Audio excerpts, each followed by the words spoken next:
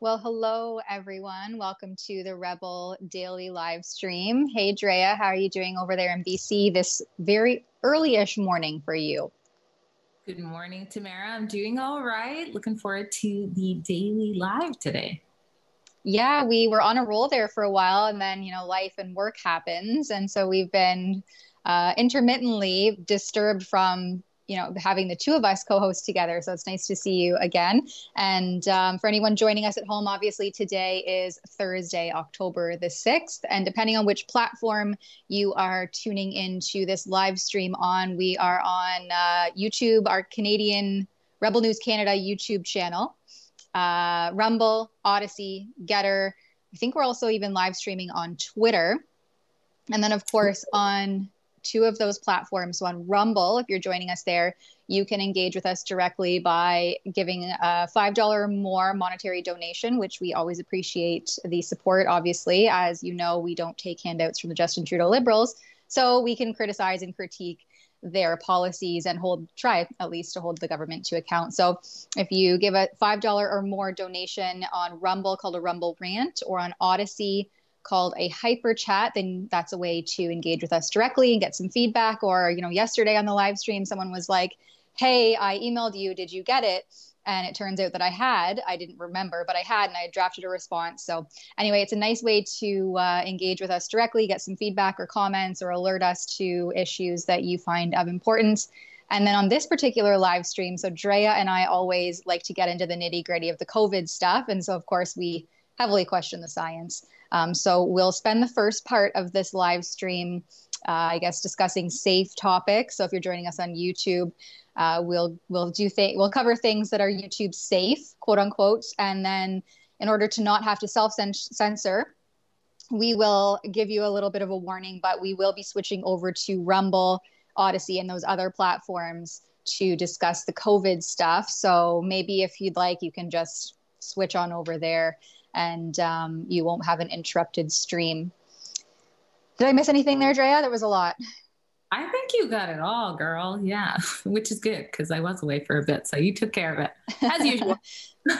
Well, I think we have a full docket here. And like I said, we want to get the first part of this live stream with some more safe topics. So first and foremost, our topic is politicians, as is the new/old, always normal. Politicians not being accountable. And so our first video was a little bit of a hot mic that caught U.S. President Joe Biden. Let's have a look. Thanks for everything. Thanks for coming down. We appreciate it. I picked up food. No one fucks with the Biden. Yeah, goddamn right. And you can't argue with your brothers outside the house. That's exactly right. That's exactly right.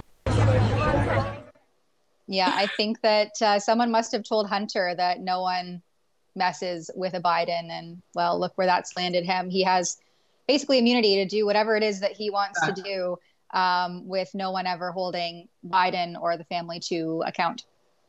I think Biden forgot who he was there. That's why he's speaking in the third person. He's like, yeah, I heard nobody else with Biden. He kind of reminds me of, my grandpa. Granted, when my grandpa had dementia, I'm not making fun of that, but he does remind me of, like my grandpa would say sort of a joke and would just be like so excited that he said it. And people are like, yeah, pat on the back. That was funny. Nice. See you later. So it kind of reminds me of that a little bit. Yeah, they're not really lucid enough to know what is being said and give proper context. And yeah, I mean, whether or not he even knows who he is, sometimes you just see clips of Biden like essentially wandering around kind of with like a deer in headlights, but a baby deer, like one that's lost without its mother. It's actually really sad. I feel bad when I laugh at it or poke fun or make jokes. Great opportunity for some parody. Like yesterday we discussed some of the Polyev parody that has been coming out recently, and let's do a Joe Biden one. Where is Ben Bankus when you need him? We're calling on you to do a Joe Biden parody, and also some good Justin Trudeau satire would be nice. I love the hot mics too. I remember when Trudeau had a little bit of an arrogant hot mic moment, just like that, kind of where he was with his wife and he's like, yeah, I win. That's what I do. Do you remember that? Did you ever see that? I do. Yes. Be humble. Kind Yeah, of and she similar. said, tried to Yeah. humble him back and pop that conflated or that inflated rather balloon head. But I mean, his cabinet continues to be largely unfettered in the way that they're running this country. And that's further evidenced by the way that the federal minister of transport, so that's Omar Al Gabra, has recently interacted with our Ottawa based reporter, William Diaz. We have another clip here to share with you. Let's check it out. You know, I don't want to talk to you. I really don't. Why don't you want to talk to Canadians that you're supposed to represent? Canadians every day. No, you don't, because we've got 1 million viewers watching us on YouTube, and you absolutely refuse to answer the question. Why do you have so much contempt for conservative Canadians? I don't want to talk to you. You don't want to? No. Is it because it's too hard? Oh yeah. Too difficult? The arrogance. Why do you have so much contempt for conservative Canadians across the country to the point that you refuse to even address them when we ask questions? I love Canadians. It's just you do so much harm to Canadians with your misinformation. What did I say was misinformation? Name me one thing. But I wish you all with thing. your career. I wish you all with your career because this is a great job for you. This is incredible, folks. Name me one thing that was misinformation. Crickets. There you go. Just one. Just one. Yep. Can't do it. No, So and much as we're seeing real time that actually the government has been the purveyor of misinformation throughout the COVID pandemic. You know, they flip-flopped on masks and border closure and the science. I mean, right now I have an interview that's just come out. We broke it up into 2 parts, but a 2-part interview with Dr. Byron Bridle. And we're still on YouTube. We're going to keep these topics safe here. So I don't want to divulge too much there, but I would urge everyone to go check out that interview. It's regarding that new JAMA study that found trace amounts of mRNA in the expressed breast milk of nursing mothers, something that experts and the Justin Trudeau Liberals, who they espoused with their rhetoric, basically assured us was impossible. And so now we're seeing that in real time as the data continues to come out that was incorrect and based on faulty or lack of, there's a lot of different options, information. So what's your take on that, Drea? He probably went home after the last interaction with William where he just got, schooled by young William, and then he probably just was like, what should I say? And studied Trudeau when he said we spread misinformation and then cut the mic so we couldn't respond. But yeah, that laugh, that liberal arrogance is just so smug. But, thankfully, I think the majority of Canadians are seeing through it right now. And William right away, all right, just name one. You can't do it. It's silent. It's crickets. That speaks volumes right there. So. Exactly. And I mean, since when don't you want to speak to the people who pay your salary? Right. Mm-hmm. I think that the Liberals have just become these ivory tower dwellers who forget where their salaries come from, and their jet setting luxuries come out of the pockets of hardworking, tax-paying Canadians. And to have such callous disregard and disrespect for that honor of representing Canadians, to not even attest to a question. I mean, entertain it at the very least. You're walking, he's chasing you. What else do you have to do? The Conservative politicians primarily will at least stop and give a few minutes. They can speak, they can attest to the policies, they can answer questions on the fly. That to me is a very basic prerequisite for the job that they're doing. Exactly. It's totally their job. And they would look so much better and be so much more likable if they would just answer the question. You could even say, I have time for one question, something like that, and just do short and sweet. I mean, that literally is your job, to respond to the public, but they just can't. It's not in them. I wonder if the mainstream media, if that was a CBC journalist or Toronto Star or what have you, journalist that was out doing on the boots journalism, catching them on the fly with some questions, I wonder if they would take the time to respond, or is it just in these planned, controlled press releases and press conferences that the Liberals have enough time to prepare their talking points to engage with the media? I mean, it speaks volumes, not only the silence, but the lack of ability to articulate your job and what you're supposed to be doing your portfolio as a politician. It's really sad, the state of affairs here in Canada, the political spectrum, the political landscape. Yeah, well, I think equally as shocking as it would be for the Liberals to answer a question would be to see a CBC journalist out on the street asking on the fly questions the public wants to know. So, very good point. Good point. And well, we now have a new Conservative leader. Most people are aware, Pierre Poilievre, who is finally trying to hold Trudeau's feet to the fire, get some accountability and get some real answers in Parliament.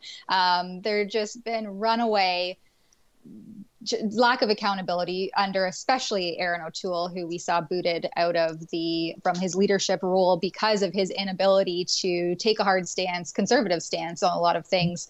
So we have a clip of Poilievre questioning Trudeau in the House of Commons, where he's finally showing up to work. He's no longer out on his days off and vacation time. Let's have a look. Stay simple. Yes or no question.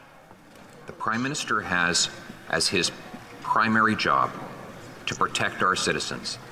55 of them were murdered by this terrorist group, which shot their plane out of the sky, a civilian aircraft. Does the Prime Minister believe that the group that fired that missile and killed our people is a terrorist group? Yes or no? The Right Honourable Prime Minister.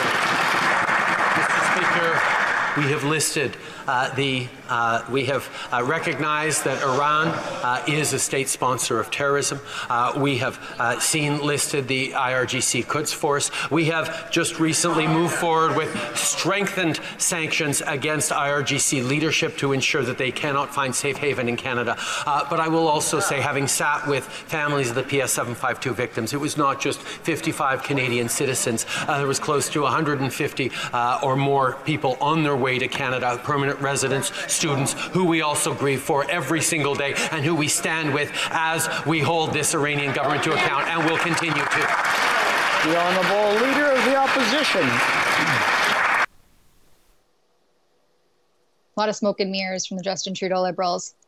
Yeah, I mean, at least he had a coherent sentence there and reminding that there was more people affected, but that's really not the point of the question. The very simple yes or no question: does he feel that the Islamic Revolutionary Guard Corps is a terrorist organization, just like the US, or not? And of course, he won't answer that. And, this whole, we've made it so that they can't have a safe haven here, isn't even true. I mean, according to the people, that we're catching in interviews and things like that, there's still so much to be done in that area. And one thing that they could do is definitely deem that group a terrorist organization. Mm-hmm. And I think that the Justin Trudeau Liberals are too busy, preoccupied with labeling everyday Canadians as terrorists, domestic terrorists. We saw the way that the truckers were treated in January and February of this year, and arguably continue to be kind of labeled as second-class citizens due to all the COVID-related mandates. They were very quick to denounce that and spread, information, for lack of a better word, that these were foreign funded entities and domestic terrorists on Canadian soil and all of these radical things. And meanwhile, there's actual terrorism happening around the world. And all you see is just soft words followed by incomplete action by the Justin Trudeau Liberals. It's, again, just the hypocrisy and the lack of accountability of all levels of government is gross, really, for lack of a better word. Mm-hmm. I think Poilievre also has a petition about it as well. Last time I looked, there was quite a few thousand who had signed it to stop it. But it also brings into question, why didn't the Conservatives, bring forth that petition earlier? It has been a lot of days since that happened. So is it like, okay, now we'll jump on the bandwagon if we're, you know what I mean? Like were we any safer, last month than we are today regarding this issue? So. Yeah, it's based on the polling, right? They're not taking principled stances against any of this. It's what do the polls show where we should go with the wind. Which way is the wind blowing? Because we'll head that way. Exactly. And so on that note too, we have an article from the CBC that we're going to pull up. It's titled, Canadian officials have met with Taliban more than a dozen times since Kabul fell. Ottawa has been pressing the Taliban for months on women's rights, fighting terrorism. Canadian government officials have met with representatives of the Taliban on at least 13 occasions in Qatar since it swept to power in Afghanistan in August 2021. Documents obtained by CBC News reveal. I find it really interesting. The CBC's, they're filing ATIPs and they're getting responses. This is actual journalism, whether you take their angle with a grain of salt or not. The documents, like I mentioned, obtained through Access to Information Law, show David Sproul, that's Canada's senior official for Afghanistan, has been, along with various Global Affairs Canada, so GAC officials and representatives of allied countries, been pressing the Taliban for commitments on extending the right to an education to women, fighting terrorism, and granting safe passage to Afghans who want to leave the country. Oh, go ahead, Drea. I was going to say, I hate to bring this back to the trucker convoy, but Trudeau wouldn't even meet with the peaceful Canadians who came all the way to Parliament to just say, hey, can we have a little bit of our rights back? He wouldn't even meet with them because they were such bad terrorists. Now, multiple meetings here. And I thought you don't negotiate with terrorists. Is that just something you hear in the movies? Because, I mean, they're terrorists. I mean, what is going on here when your own people, again, peaceful, hardworking taxpayers, come in the middle of winter, they make the journey over, and you're hiding God knows where with your multiple strains of COVID, and you won't even talk to them. But then this is happening. And yeah, kudos to CBC for getting some of the information and letting the public know about this nonsense. Yeah, there was one date I found really interesting. The whole article there's a lot to sift through here, but I just wanted to point out the one date, which was the last meeting between Sproul. So that's the senior official for Afghanistan, the Canadian representative. The last meeting between Sproul and Taliban representatives, which was summarized in the documents obtained, took place on February 16th of this year. That's 2 days after Justin Trudeau invoked the Emergencies Act to essentially enforce and put into play martial law to deal with the continually peaceful trucker protests. So these liberals were having literally in talks with Taliban representatives throughout the duration of the Freedom Convoy in Ottawa from, again, late January to February of this year. Their last talk took place on February 16th. During record crisis in Canada, when our own civil liberties and bodily autonomy, I mean, the list of constitutional infringements literally goes on and on and on when you're speaking in the context of the COVID restrictions and what the truckers were protesting. Instead of coming to the table and discussing what real everyday Canadians were unhappy about politically and in their own country, the Liberals are out meeting with representatives from the Taliban.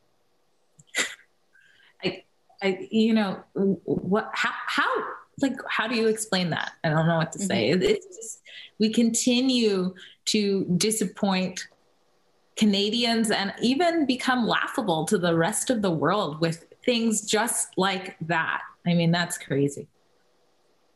Yeah, I think that we were going to touch on it after this ad break, but we do have the Liberals being put on watchdog lists for accountability and withholding documents and these sorts of discussions from the Canadian public. So I don't want to jump ahead too much because we're going to show a quick ad break, but maybe we'll tie this back in on another topic when we come back.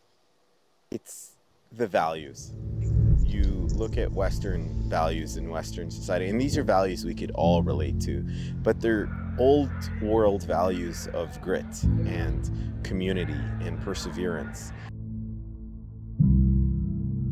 It's a place where you can make a living with your back and your hands and a little bit of hard work. And it's a place of opportunity. And I think as Albertans, we're fiercely protective of that. The world's energy crisis has been grabbing newspaper headlines. In a nutshell, we're running short of petroleum resources and the prices are zooming upwards. My colleagues in the government and I have come reluctantly to believe that the price of oil in Canada must go up. This was Alberta. Origin of the Alberta separatist movement begins with the election of Pierre Trudeau as Prime Minister. It was a deliberate and malicious targeting of the West, which suited Pierre Trudeau just fine, just like it suits Justin Trudeau just fine. Sunny ways, my friends. Blackface. There is an actual hostile government towards Alberta. Why did your dad give everyone in Western Canada the middle finger? Really, in politics, you do have to make big decisions, and whenever you make big decisions, there's going to be people who agree with it and people who don't disagree with it. Plenty of people want to leave this country. It's not the kind of idea you'd expect to hear from someone who wants to win power and hold power. It is a radical idea. And you would normalize the discussion. And so maybe Alberta wouldn't have to go, because maybe the rest of the country and the rest of the world would say, whoa, don't go. Will you accept these changes instead? That's what happened for Quebec. There's no maple leafs west of the Manitoba border. Why do we have a maple leaf by unilateral decision on the Canadian flag? Think of how the American colonists were in 1775. That's how a lot of Albertans are today.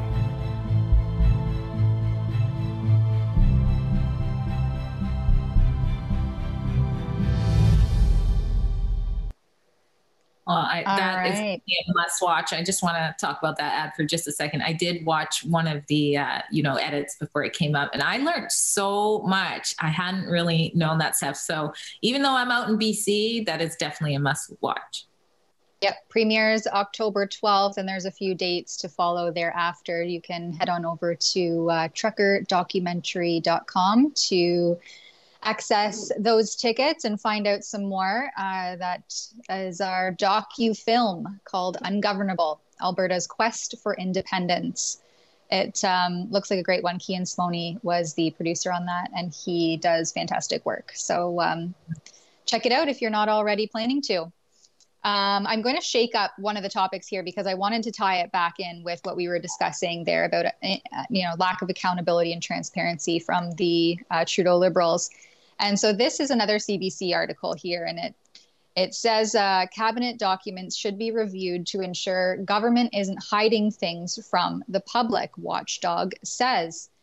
Officials should be held accountable if departments don't respect the rules, Carolyn Maynard says. So this basically goes into how the government is not providing timely access to information requests, which is exactly what that CBC article we just discussed on secret meetings with the Taliban discussed. Well, we've experienced it ourselves with our Rebel Investigates reports. So, yeah.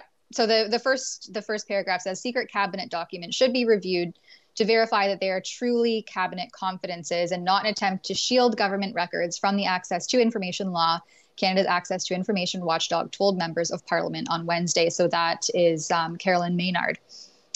Further down in the article, it says that, she said her office has seen a 70% increase in complaints over the past year, which is a record number. 70%. That's huge. That's substantial.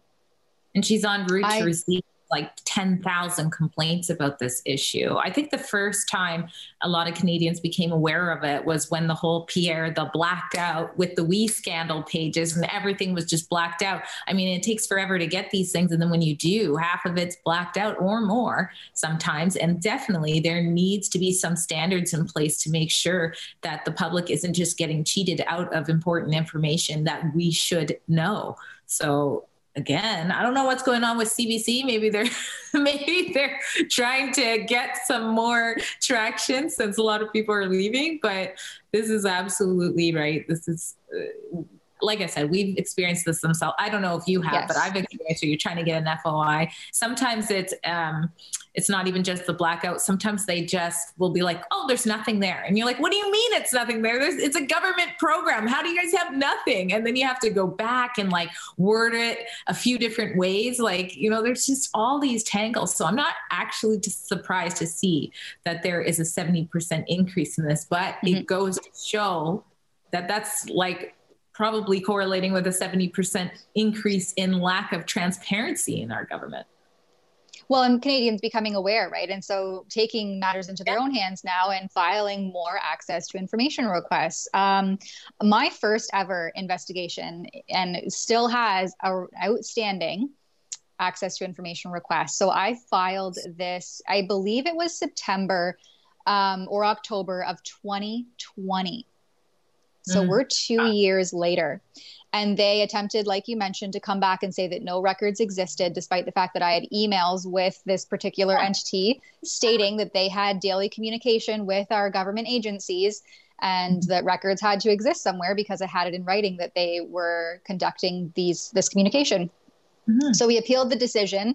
And then just, I believe it was about 3 weeks, maybe 4 weeks ago, I finally received a response that they were going to be releasing the documents in full with obviously necessary redactions. So I don't have the documents back yet, but that's been almost 2 years of an access to information request that is still highly relevant. It has to do with long-term care and what happened in one particular home that saw nearly half of their residents die in a 2.5 week period from the end of March to the beginning of April 2020. And so we still don't have those answers. They can speculate, and I have a pretty good idea about what happened through piecing together, tidbits from the mainstream media. But I'm really interested to see what the documents show, as long as they're not completely redacted, which happens more often than not.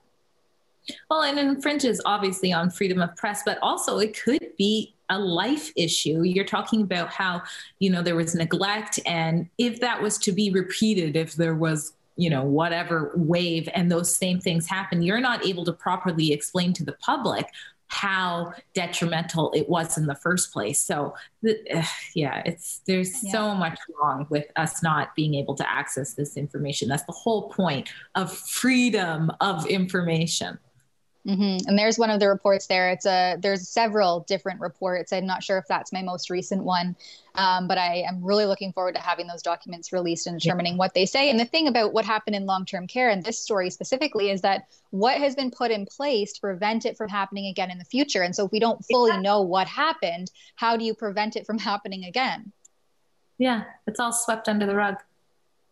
Yeah, exactly. And I think in order for it not to be, these access to information requests are so wildly important in that way. And another thing that this article just says quickly, if Canadians can't successfully use the access law to obtain information, they might lose trust in the government and drive the proliferation of misinformation. That's what Maynard had to say about it. If they don't have the information from our own institutions, they will turn to other sources of information, which will lead to misinformation. So we know, I think Rebel files the most access to information requests out of anyone else in Canada.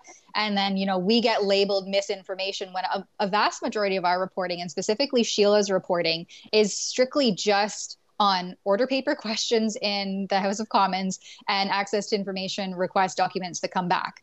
So, I don't know how this will lead to misinformation, but definitely gets Canadians questioning what's going on in the government if we can't even obtain documents that representatives who are supposed to be representing us and are paid by us and their discussions that they're having. It's all really concerning.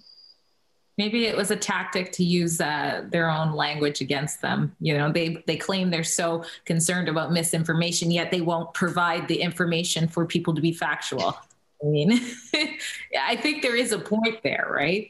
So you have to, if you know something's happening and you hear stories from people and you're reporting on it, you can only sort of speculate or offer that to the people so they can speculate if you don't have the actual conversations that are taking place in our government. So exactly. When they don't respond, it lends you to further say, well, if you can't respond, then what's happening? And you're going to start to speculate and draw conclusions, and those that doubt is going to fester into something more. So absolutely, I do agree with the sentiment. But then, I also look at when Rebels, for instance, labeled as this misinformation as, Omar Alghabra told our reporter, William. And yet the vast majority of our reporting is literally on the ground, just seeing what people are thinking and feeling about certain situations and topics. And then also literally just filing access to information requests I think I file at least one a week on various topics. I'm constantly filing. Yeah. Yeah, I'm constantly filing access to information requests. And because I actually reach out to the government and they don't respond, you know, so what am I left to do then? You have to file the access to information request because no one will get back to you. Yeah. And so I'm just going to throw this out there for anybody who appreciates that behind the scenes, we are doing these things. There are costs involved. So if you ever want to contribute to that, please do go to rebelinvestigates.com. That's a very important crowdfunding site we have to keep our investigations going strong. So thank you guys for that. And also at that website too, you can check out our exclusive report. So that website houses all of our exclusive reports. That's rebelinvestigates.com. You can go through it there. There's arrows at the bottom of the page. You can click endless a wealth of information there, just exclusive reports and access to information documents. So there's a lot there that people can go and learn more about. And of course, you can pitch in there to offset the cost. I mean, sometimes we get hundreds of thousands of pages back, and the filing fees alone for these government bureaucrats can be outrageous. So we definitely appreciate your help in helping us to continue to bring you that side of the story. Yeah. We'll get through some of these super chats. So Shauna Marie G83. Hi again, Shauna. Thank you for tuning in yesterday as well. She gives $5. Hello, beautiful souls. I wrote Dr. Khan's clinic last night and they called this morning. My brother-in-law can get in as early as next week. Can't thank you enough, Tamara. # I can't say that on YouTube. Maybe I can now. They're constantly changing as the science, evolves and we no longer just blindly trust it. But anyway, I'm so happy to hear that, Shauna. Dr. Khan is fantastic. I have actually recently connected with another medical professional who works, unbeknownst to me at the time, but who ended up working alongside Dr. Khan and had nothing but great things to say about the care and the treatments that he provides to patients. So I'm really glad that you were able to get your brother-in-law in there. I don't want to divulge their personal medical information, but that's great. And then Fraser McBurney gives $5. Thank you, Fraser. Will Poilievre do the right thing and not sign the re-election papers of those CINO conservatives in name only? We'll have to wait and see. I'm not sure what's, Drea, do you know what CINO refers to? No, I was hoping. It's like the one thing I don't know anything about today. No, I don't know what that means. I'm ashamed to say, but I will find out so that next time it comes up, I know. Yeah. Thanks, Fraser. Anyway, I'm sorry that we're ignorant to the abbreviation there. All right. So just yesterday we had an article. I wrote an article about some teachers in the Durham District School Board. So that's in Ontario. Were being taught the characteristics of white supremacy. And so this screenshot was shared by another Ontario teacher, Chanel Fall, who I've actually interviewed on the platform before, who through the generous donations of our viewers through the Democracy Fund, that's the registered Canadian charity, we're actually helping Chanel Fall fight back legally when she's being investigated by the Ontario Teachers College for basically denouncing critical race theory and its teachings, how they've infiltrated the classroom in a private Facebook group. So that's another story in and of itself. But she posted this screenshot on Twitter yesterday of staff at the Durham District School Board, that's the DTSB, where they were tasked with learning about the characteristics of white supremacy culture. And we show the screen share there. And so there's 15 characteristics of white supremacy culture. So we'll just list them out here for you because, wow. So there's perfectionism, sense of urgency, defensiveness, quantity over quality, worship of the written word, only one right way, paternalism, either or thinking, power hoarding, fear of open conflict, and get this, individualism is a characteristic of white supremacy. I'm the only one. Progress is bigger or more. Objectivity and the right to comfort. I mean, in my opinion, some of this stuff, perfectionism, I'm like, okay, I'm a bit of a perfectionist. This apparently gives me some characteristics of being a white supremacist. Objectivity. What? This is literally like, it's such a vague list. It covers everyone. If you scroll down in the comments, guy, he's like, that list there literally, like, it describes my mom and many middle-aged Jamaican women. And so I guess she's a white supremacist. It describes so many people. And you know who it really describes? Ambitious people. Ambitious and hardworking people. That's what it is, because they want to dumb you down so you believe this. They want you having groupthink only, no critical thinking, no objectivity, no moral compass on what's right and what's wrong. That's why you have to accept that it could be what the groupthink is. That's right. Like, this is disgusting. School is having such an indoctrination camp. I'm so glad that we work at Rebel News where we're shedding light on that, because it's so concerning. And the teachers are, just as subjected to it. I've had emails before from teachers who, don't want to go on record, but they say, oh my gosh, if you could have saw the seminar that I just attended or what have you. So they're going through this. And of course, many of them feel silent, like they can't come forward or they're a bigot. Yeah. They say, well, I like to use a planner. So I guess I'm a white supremacist. And notice none of those things are actually racist. Like, what's going on here? There's nothing that says, you think you're better than someone else because of the color of your skin. You'd think that would be the main criteria for being a white supremacist, but apparently not. That's right. Well, a bunch of them actually, in my opinion, are great, like, personality traits to have, perfectionism, sense of urgency, objectivity. Objectivity always brings me back to, like, trust the science. And the conversation that I had again with Dr. Byron Bridle, just when we've just posted both parts of his interview this week. He discusses the need for scientific objectivity. And now, does that make scientists white supremacists? I don't, what is even going on here in the world when individualism is apparently racist?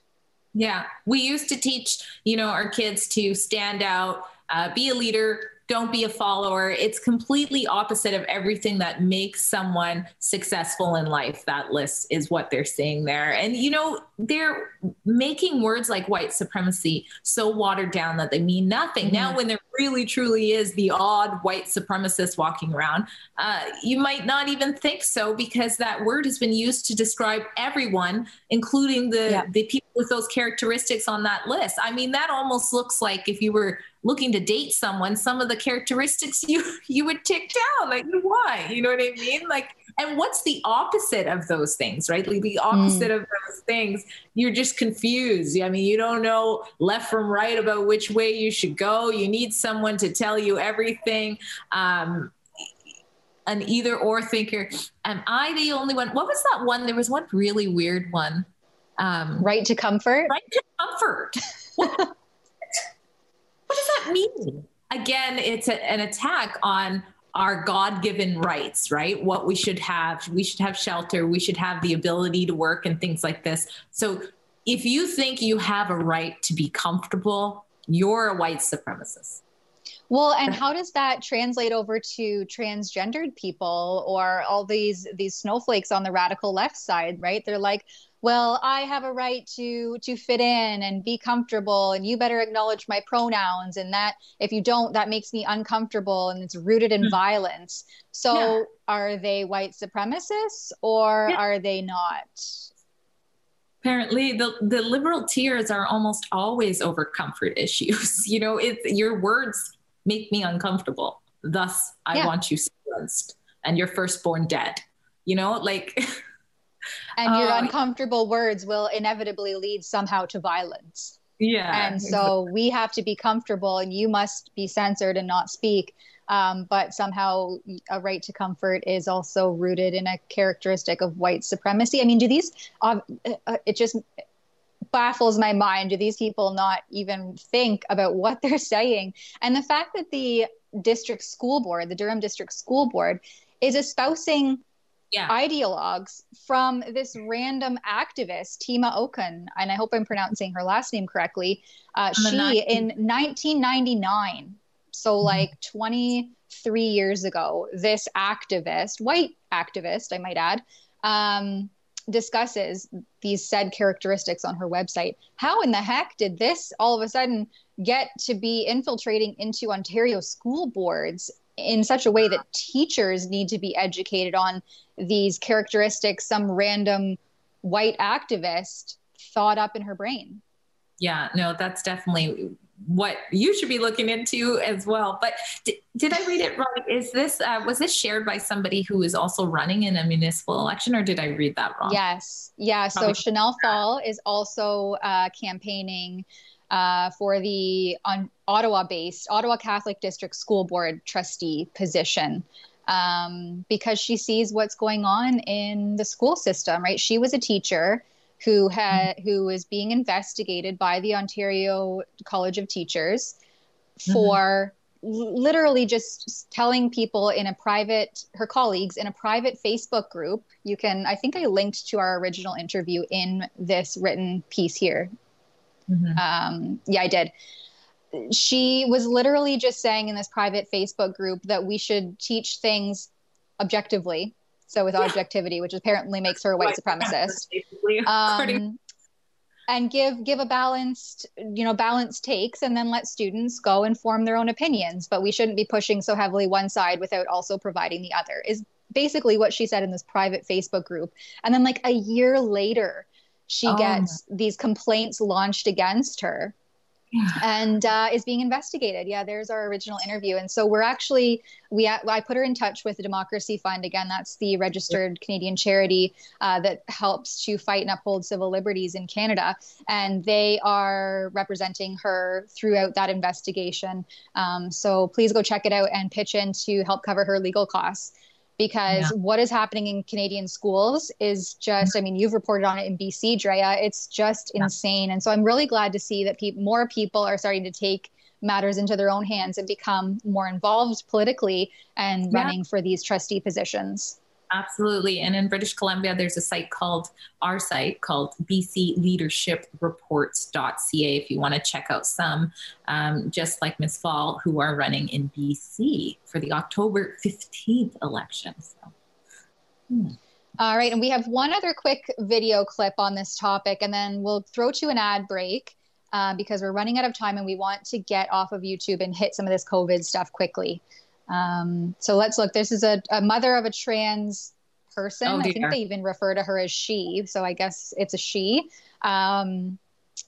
Basically is repeating, is mouthing like a ventriloquist, right? She's made this little ventriloquist transgendered daughter beside her. Let's have a look at the video. Creepiest thing ever. 9-year-old Kieran Clausen collects crystals. She dabbles in face paint and she loves sports. What do you play? I did play volleyball, soccer, and I want to play basketball. To Kieran, who's transgender, it's not about racking up victories. I don't want to win any trophies for it, though. I feel like that's the most unfair way to compete because it's not about winning. What's it about?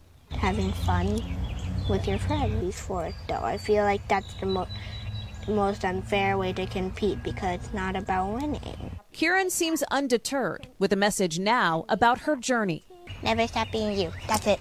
Never stop being you. There's so many kids that don't even have the opportunity to express who they really are. We are acknowledging more people as who they are than taking something away from somebody else. I'm sorry, but an 11-year-old has no idea who they are. They are. And there is so many layers of creepiness on here. I think I said something along the lines like, this is the creepiest thing that I've seen in a long time. And I just finished Dahmer. So,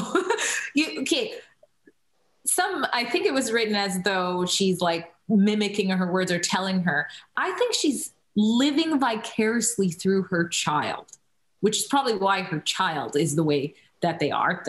I don't know for sure, but that's what it is. It's like she's sitting there and feeling the emotion. It's so creepy. I'm so glad they replayed the clip of her mouth moving exactly to a T, the same way the child's is. And you notice the child looks at the mom quite a bit to make sure that they're, commenting in the right thing there. But I don't know if you caught it, but the kid says, oh, they love sports, they love playing the sports, but then they say, but I don't want to win an award for sports. I think that that's like the most unfair thing ever. And I think that's because mom knows her child is about to dominate the sports. I think that child's been conditioned to not receive the awards because mom has seen what's happened to the trans athletes who are dominating women's sports. So where did that come from? Why would a kid say, I don't want to win an award? Like, you can see there's so much conditioning happening here.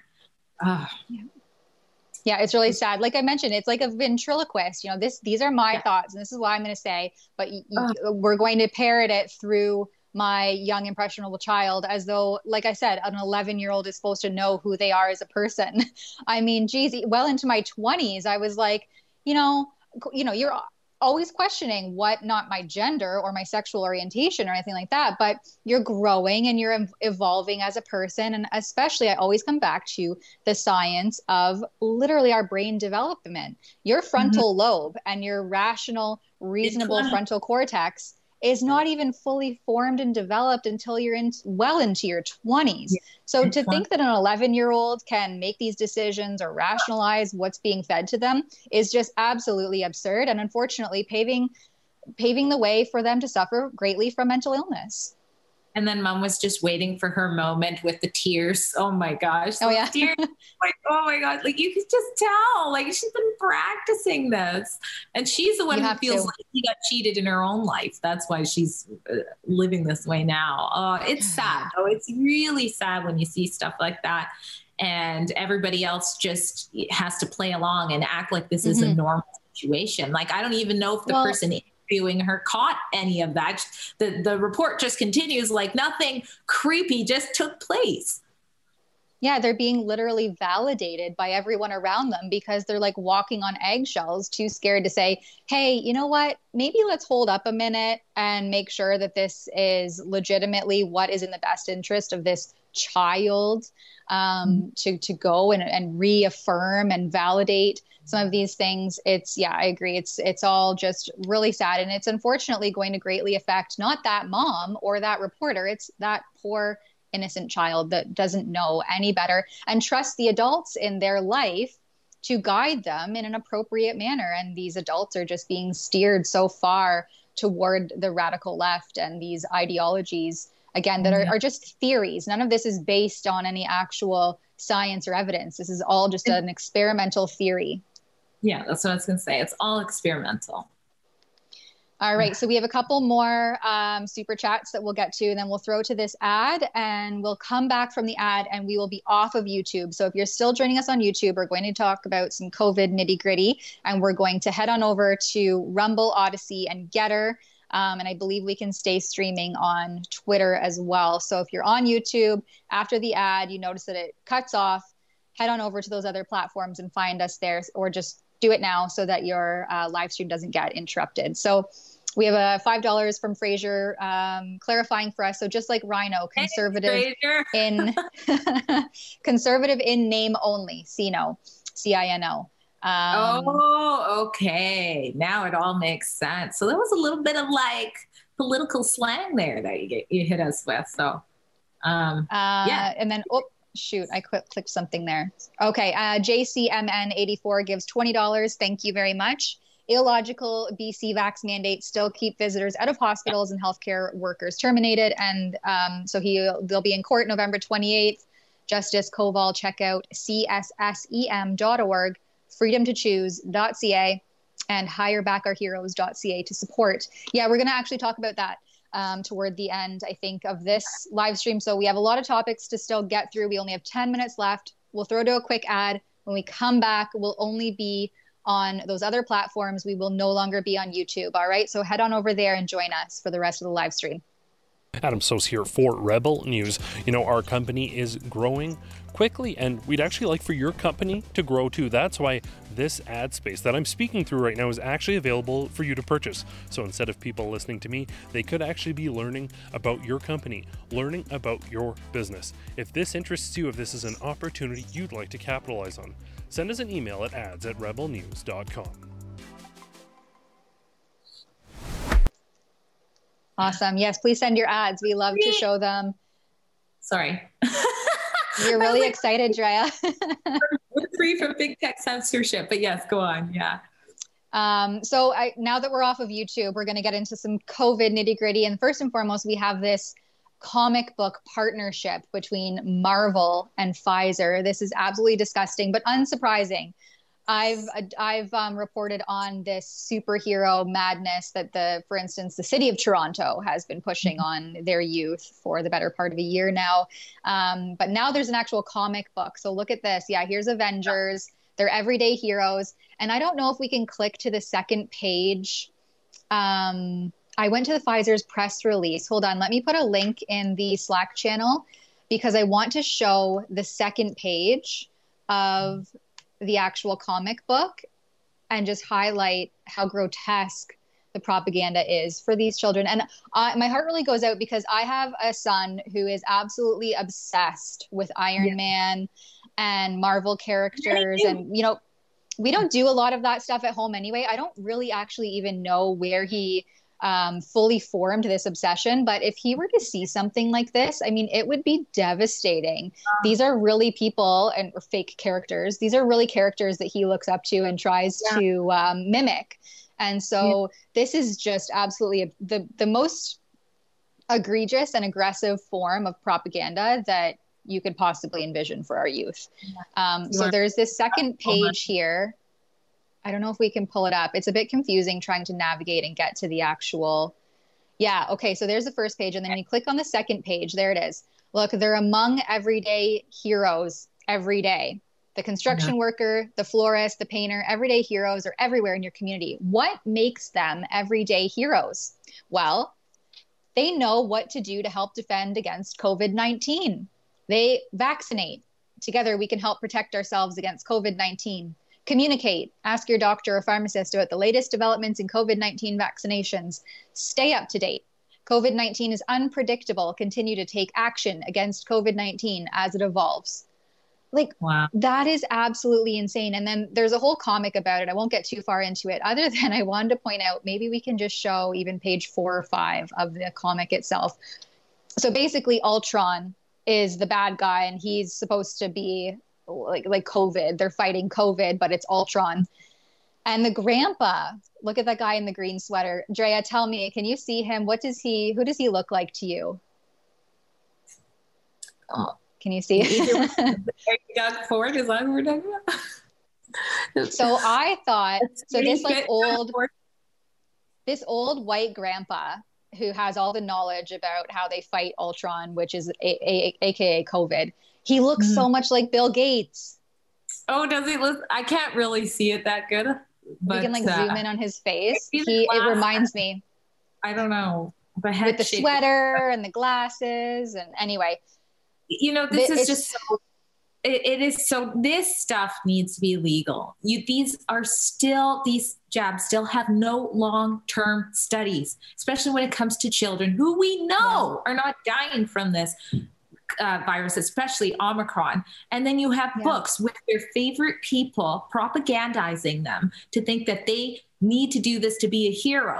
And then since when are the heroes just people who vaccinate? What happened to the police? That, when someone's got a gun to your head, they run in to fight that. What happened to the surgeons? What happened to the firefighters? Now it's literally, you know what makes them heroes? They jab people. That's the only standard right now. I mean, this is so concerning on so many levels, especially since we continue to see more and more information come out about how these are, in fact, not as safe as we were originally told, especially when it comes to young people, youths, young males. Young boys. This is targeting young boys, the same ones who get myocarditis in record numbers from the shot. This is insane. This is so wrong. And I wonder how much Pfizer paid for this too. How much did they have to give Marvel? You got to follow the money with all this. Where's the money? Not the science. Whose idea was it? That's where it all is. And, there's so much coming at our kids at once. Like, as a parent, it's so concerning, especially we're always telling people what we know and making sure they know the public. And then I have a daughter who's a teenager, and she comes home and tells me something like, oh my gosh, Mom, you'll never believe what was in my school or what happened or what I saw. And I'm like, oh my gosh, like it's hard to keep up with. So I think the most important strategy is teaching your children to question everything, right? Yes. They need to learn that just because they get handed something by someone in authority like a teacher, they need to find out if that information is true themselves. And that, I think, is the most important thing we can teach our kids from a young age. Yeah. When I saw this, I just absolutely disgusts me propagating this onto children through their comic books. And there used to be advertising standards. I'm going back 10, 15 years. But when I was in university, one of my really good friends was taking a graphic design degree at the same time. And he would always talk to me about the advertising standards and laws and legislation that was in place to prevent, like, these companies can't advertise directly to children. It's illegal. At least it was then. I'm not familiar if that's changed over the last 10 years, but this is direct advertising to children. Yeah. Just a few years ago, YouTube got a huge lawsuit. I think it was $170 million they had to pay for allowing ads to advertise to kids when they're watching kids shows, and they had to come up with it was against the COPPA laws. So you're right. Well, how is this all of a sudden okay when it's big pharma indoctrination? This is, they're not even hiding the wolf's teeth here. They're just saying, okay, we're going with the most coolest thing for little boys. They know that parents are not getting their kids vaccinated. So they want your 5-year-old coming home to you and saying, hey, Mom, like, I'm not a hero because we didn't get vaccinated. Can I go do that? Mm-hmm. I want to be like Iron Man and fight Ultron, i.e. COVID. Yeah. They're going to be stabbing their friends with little needles to save the world,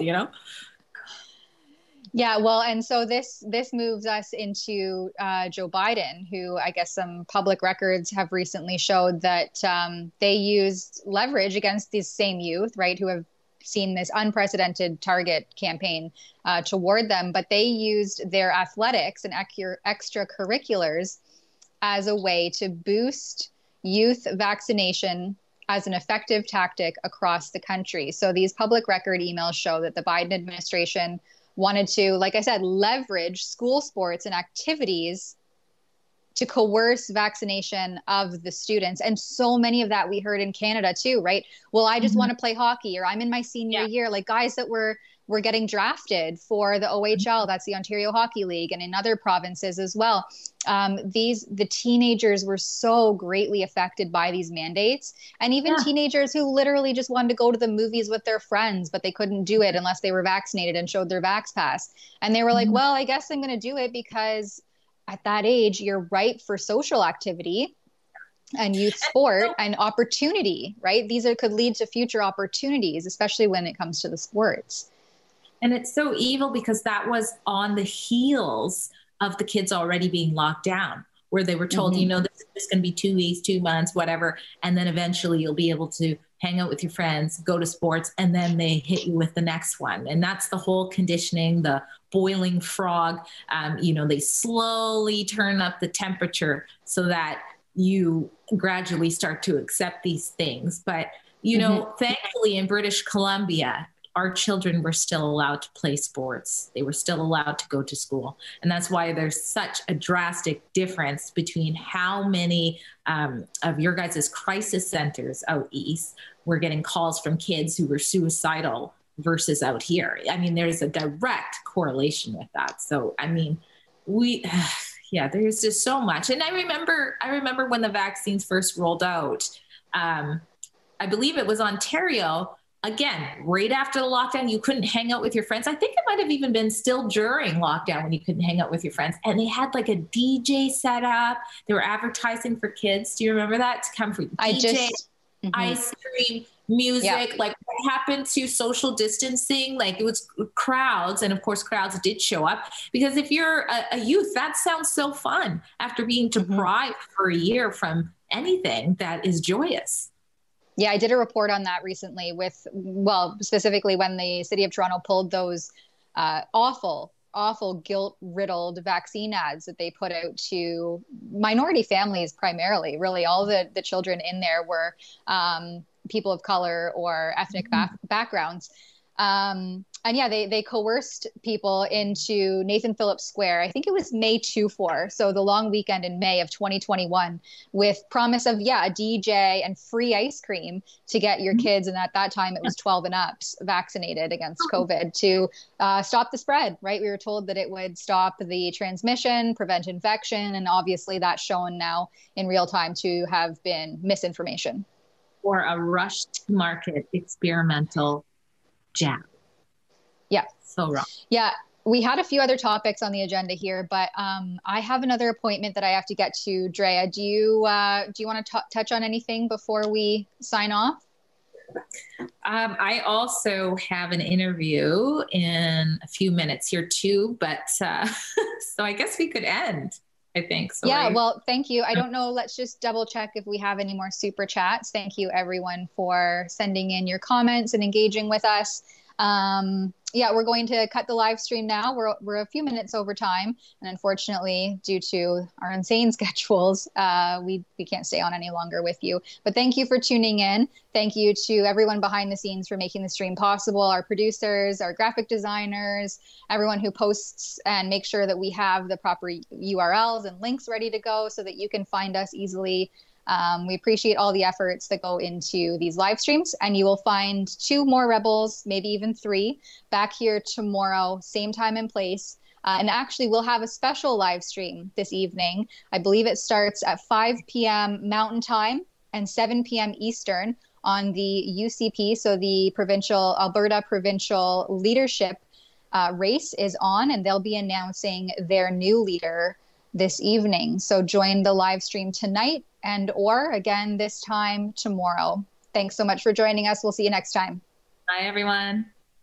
That it was 463 days, you tell us, from the time that you requested this V-Safe data. V-Safe is a CDC program where you just kind of report how you're doing after you got the vaccine. 463 days to get it. Why did it take so long in your estimation, sir? It's a very good question. Why did it take numerous legal demands, multiple appeals, 2 lawsuits, in fact, before the CDC finally handed over the V-Safe data, which is already de-identified data for the most part that they provided just 2 days ago, 144 million lines of code that they could have provided in a matter of minutes at any point? It's a great question. Maybe the answer is that now that we have that data and we've looked at that data, of the 10 million users within V-Safe, 7.7% of them had to seek medical care after vaccination. That is an incredibly high percentage, it appears to me. Yeah, and if I can, sir, I just want to put this graphic up to kind of follow along with you. You're right, 7.7 required medical care. We're talking about emergency rooms, hospitalizations. There it is right there. And on top of that, not to go you one better, but this is your information, another 2.5 million, we're talking 25%, missed work or school or had bad reactions to the vaccine. What's the takeaway for you from this? Is it significant? It is. It seems incredibly significant. A big reason that they pushed the COVID vaccine is they said, look, not everybody's going to get, seriously injured by COVID, but for many, it'll prevent them from having symptoms, being hospitalized, missing work. Well, now that we have the data, we could see that getting the vaccine caused 25% of people who got the shot within this data set of 10 million people to miss work, to have some serious event affecting their normal life functions. Yeah.